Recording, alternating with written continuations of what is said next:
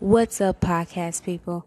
Today, we're going to talk about the art of not giving a fuck completely. Stay tuned.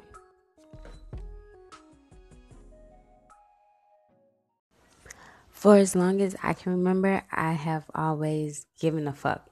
And that has affected me not in the best ways. Looking back on it right now, like giving a fuck what my mom thinks or giving a fuck what family period thinks.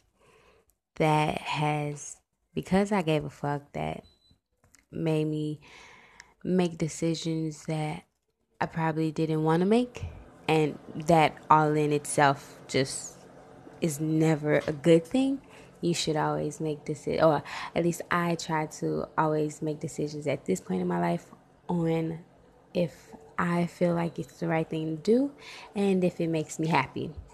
So it's not something that's easy to do. It's easy to do when it's like somebody you don't know, a stranger. You cannot give a fuck about what they have to say, or it's harder when it's family or a spouse or really close friends. Like it can be really hard to do that, but when you do that, I promise life gets easier.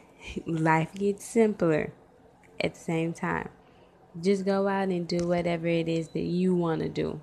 Not for any other reason, but because you want to do it.